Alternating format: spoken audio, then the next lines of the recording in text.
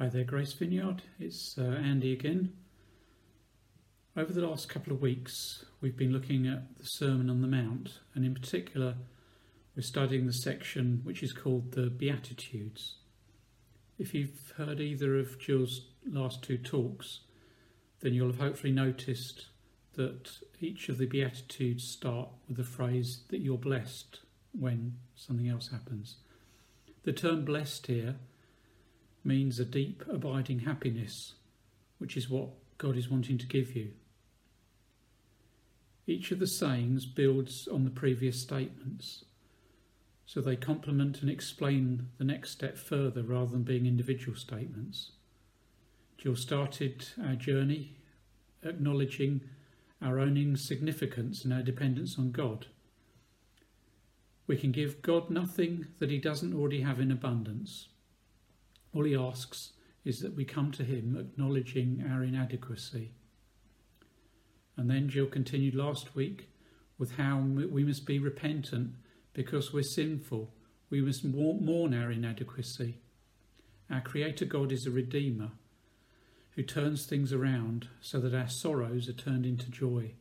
He makes beauty from ashes. The Sermon on the Mount could be described as Jesus' manifesto for his kingdom. We've got candidates at the moment telling us about what they will do if we elect them to become Mayor of London. They give us the vision that they have for what they would like for the future of London. In the Sermon on the Mount, it becomes very apparent that Jesus valued the things that the world around us doesn't. In South London, we've grown up in a Western individualistic culture. It values promotion of self. My needs, my wants are central, and others should not stop us getting us what we're entitled to. Western individualistic culture is basically selfish and competitive at heart. What Jesus spells out in the Sermon on the Mount is a nonsense to how the world works. It's countercultural. You should have heard it said that Jesus' kingdom and values can be described as the upside-down kingdom. He seems to value things which are ridiculous to the world that we live in. I'm going to read Matthew 5 from the Message Bible because it paraphrases Jesus' words in a punchy way, which will hopefully hit home in a different way, grab your attention to what Jesus is trying to tell us. So this is Matthew 5 from the Message version. When Jesus saw his ministry drawing huge crowds, he climbed a hillside. Those who were apprenticed to him, the committed, climbed with him. Arriving at a quiet place, he sat down and taught his climbing companions. This is what he said. You're blessed when you're at the end of your rope. With less of you, there is more of God and his rule. You're blessed when you feel that you've lost what is most dear to you. Only then can you be embraced by the one most dear to you. You're blessed when you're content with just who you are, no more, no less. That's the moment you will find yourself proud owners of everything that can't be bought. You're blessed when you've worked up a good appetite for God, his food and drink, in the best meal that you'll ever eat. You're blessed when you care. At the moment of being careful, you find yourselves cared for. You're blessed when you get your inside world, your mind and your heart put right. Then you can see God in the outside world. You're blessed when you can show people how to cooperate instead of compete and fight. That's when you discover who you really are and your place in God's family. You're blessed when your commitment to God provokes persecution. The persecution drives you ever deeper into God's kingdom.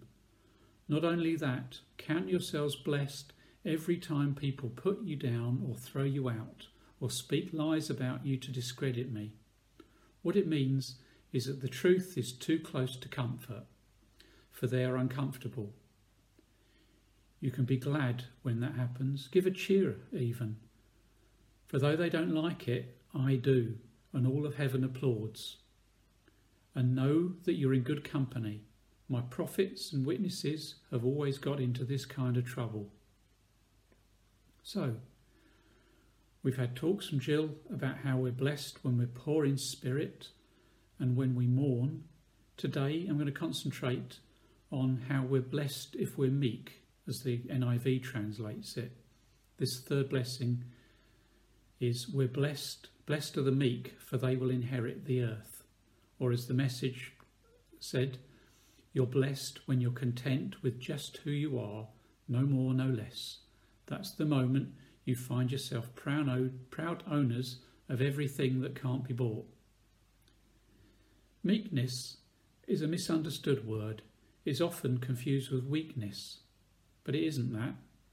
Meekness, according to the dictionary, is the quality of being quiet, gentle, and unwilling to argue or to express your opinions. It's a quality of submission, putting other people's needs before your own are met. It's certainly very different from the Western culture that we live in, which values and demands that everyone should have their human rights as something without question. We're strongly encouraged to stand up for ourselves in a dog-eat-dog world. If you don't look out for your own needs, then who will? Anyway, you're entitled to it. It's your right, and nobody should stand in your way. Western culture raises us up to be very selfish in every part of our lifestyle. Jesus, of course, modelled what he taught. He lived a lifestyle of selflessness. He showed us how to put others' interests and benefits before our own in a style which can be called servant leadership. Jesus' most vivid example of this was when he, the boss, washed the disciples' feet.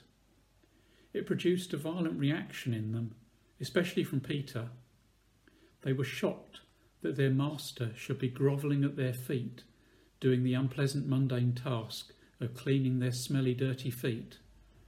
Remember too that Jesus also washed Judas's feet in the full knowledge that he'd already got plans to betray him. He showed the full extent of his love to his enemy as well. Did this act shock and revolt Judas so much that it made him even more determined to betray Jesus? This was not the type of Messiah that Judas wanted, and he gave up on him. I believe that you'll find that the leadership of Grace Vineyard try to be servant leaders. We're not people who love being in charge and just want to boss others around. All I can say for myself is that I wouldn't choose to be in charge. I struggle with it. But I do know that God asks me to carry on serving you, trying to make the church function as it should. I try to be a servant leader. If you're a true follower of Jesus, modelling his manifesto, then we should live a life of service to others. We have to put our own agenda to one side for the common good. The COVID pandemic has isolated us and driven us apart. It's affected our community. We haven't been able to see each other. Keeping in touch with each other is harder. Most of us are very weary of it all. There's a tendency to want to withdraw, to nurse our own hurts and fears. Zoom Church and YouTube recordings are great, but we have the option to just listen to church and then switch off. It can all become selfish, but there's no community in just listening and switching off. I was instructed to shield at home, and I can't work from home. So I was furloughed. I spent hours and hours on my own, and I tried to make constructive and unselfish use of that time. But I think that I've become more selfish and antisocial. It isn't what Jesus wants of me, so I'm sorry. I hate the reliance on technology. It frustrates and scares me at times. I'm trying to change, but at the moment I'm back at work again, and the strains of commuting and being out in the world can be scary, and it's exhausting. So please God, the COVID restrictions will continue to be lifted and we can look for ways to rebuild our community in grace. I want to read to you part of what Paul says to the Philippian church. Again, I'll read from the Philippians, from the Message version. This is Philippians 2, starting at verse 1. If you've got anything out of following Christ, if his love has made any difference in your life, if being in a community of the Spirit means anything to you, if you have a heart, if you care, then do me a favour. Agree with each other, love each other, be deep-spirited friends. Don't push your way to the front. Don't sweet-talk your way to the top. Put yourself aside and help others get ahead. Don't be obsessed with getting your own advantage. Forget yourselves long enough to lend a helping hand. Think of yourselves the way that Christ Jesus thought of himself. He had equal status with God, but he didn't think so much of himself that he had clung to the advantages of that status no matter what. Not at all. When the time came, he set aside the privilege of deity and he took on the status of a slave. He became human. He became human and stayed human.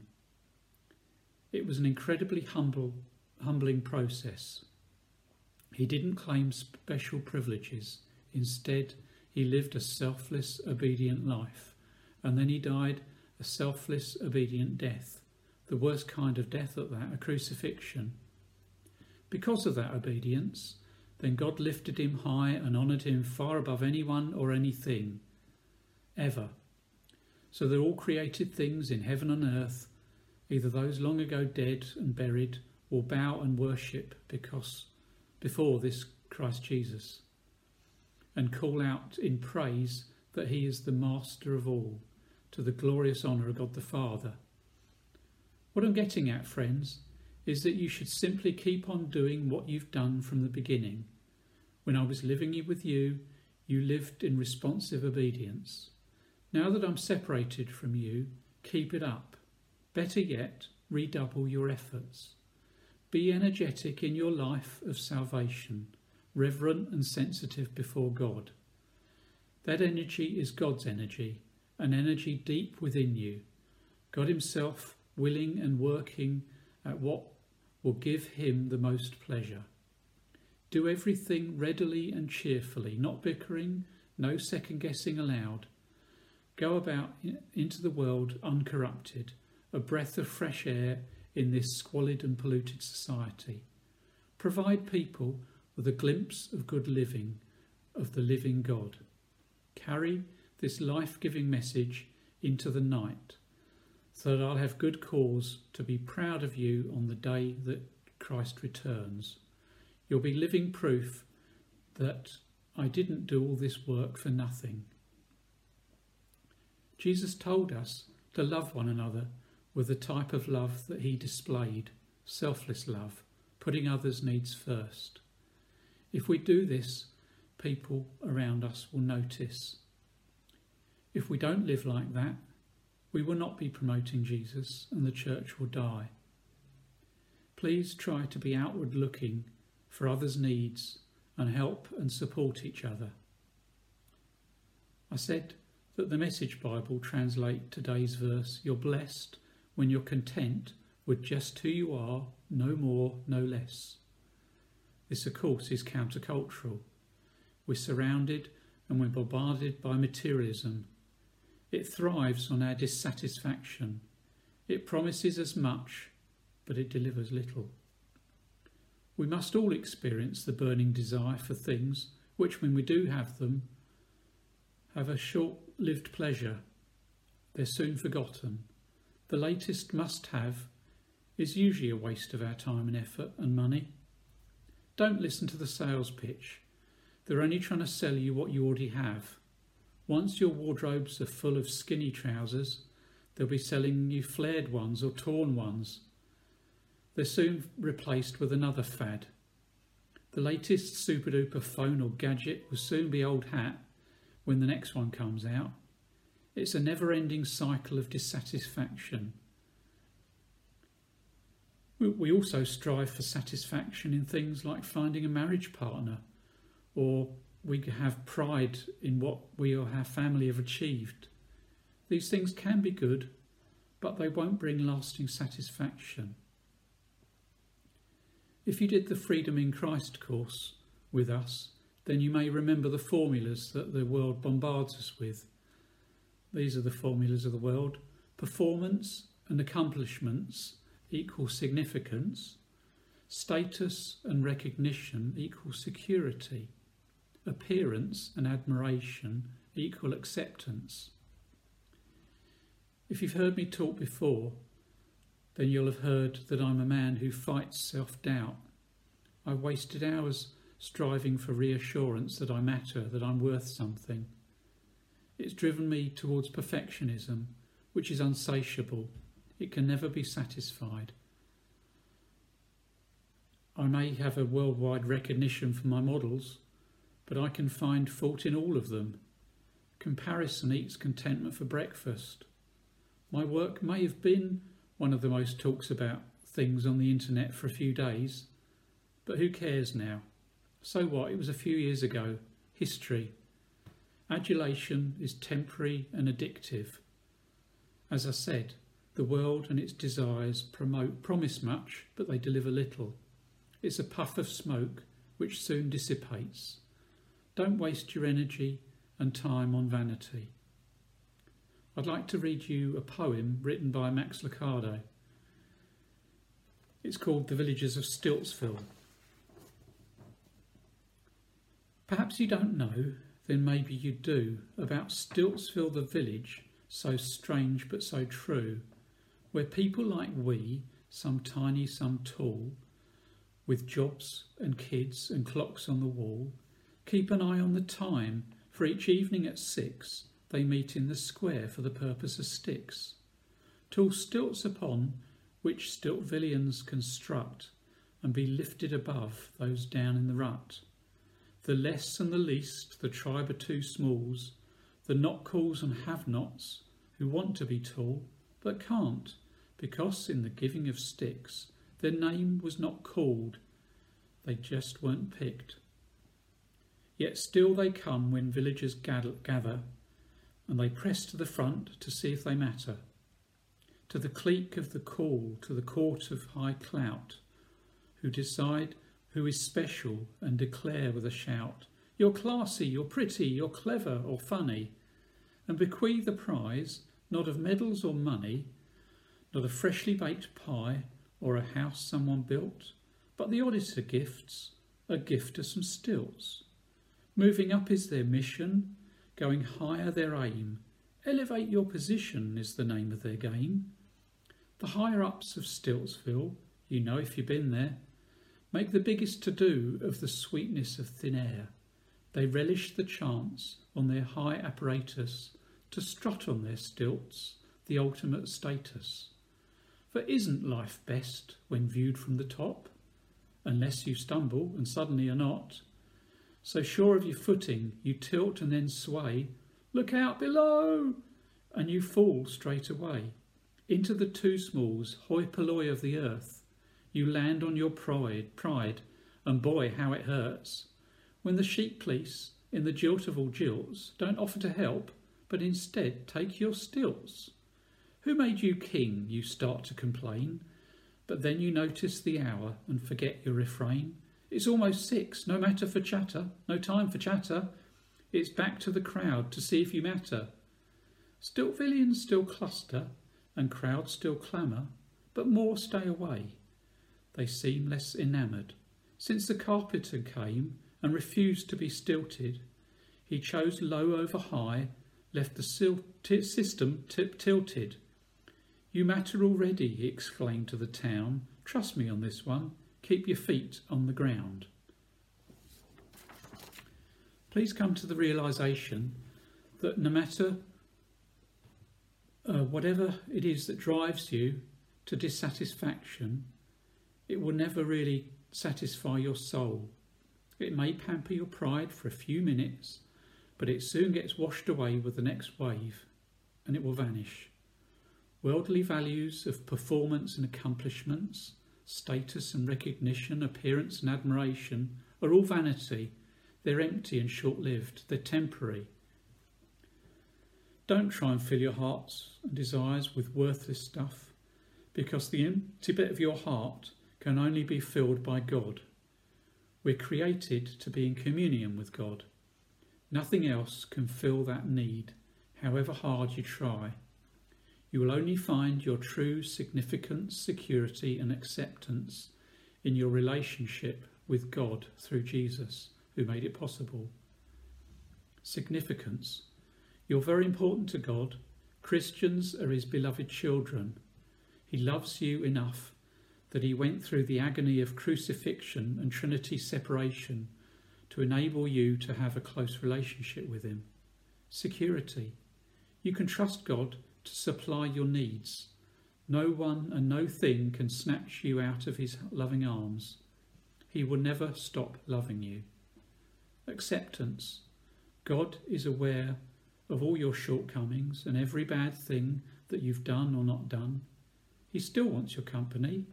Nothing surprises God, and nothing that you've done or thought can stop you entering his love when it's acknowledged and forgiven in repentance.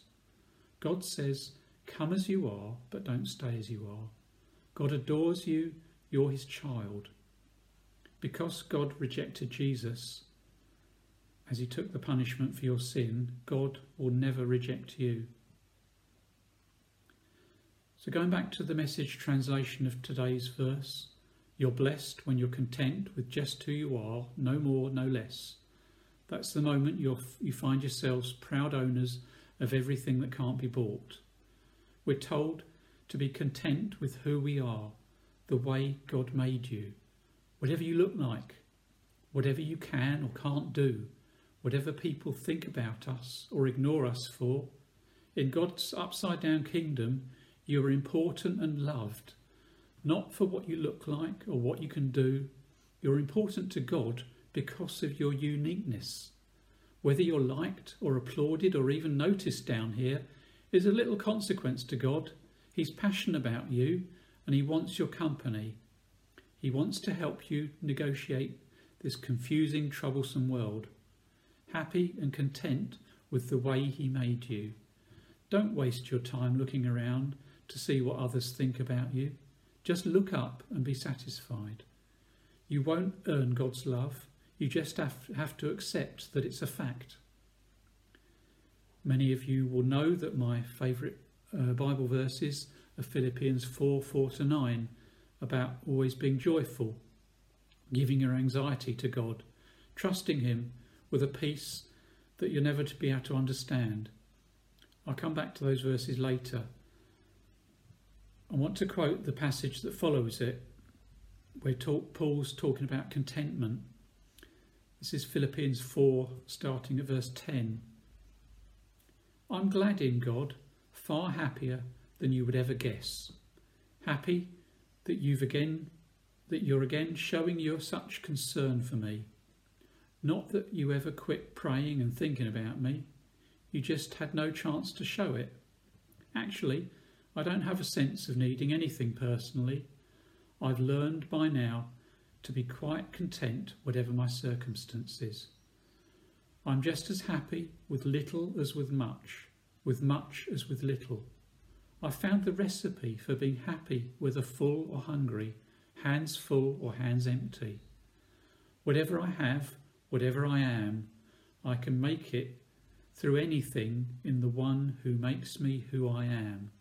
Did you hear that? I can make it through anything in the one who makes me who I am. I don't mean that your help doesn't mean a lot to me. It did. It was beautiful. It was a beautiful thing that you came alongside me in my troubles. Paul had learnt how to be content, happy and joyful. He found himself the owner of everything that can't be bought or even earned. He was content in Jesus. Whatever life threw at him, it didn't affect his joy because he had his eyes on what was really important. His life was certainly not comfortable. He wrote those words when he was imprisoned and he had a death sentence hanging over his head. But his uncertain life could not rob him of his joy in Jesus. John explains it like this. He says, "Don't love the world or anything in the world. If anyone loves the world, love of the Father is not in them. For everything in the world, the lust of the eyes and the lust of the flesh and the lust of the eyes and the pride of life comes not from the Father but from the world. The world and its desires will pass away, but whoever does the will of God lives forever." I like singing. Music is one of the daily rhythms that remind me regularly of my hope in God. We all have to find our own individual ways. I don't like singing in front of others. I'm happiest when it's just God and me because of my natural shyness. And perfectionism makes me loathe recordings of myself, but I want to risk by letting you hear one now. This is a song which has put those words of Philippians 4 that I like to music. This passage is a prescription for peace and contentment in your life. Hopefully this song will encourage some of you.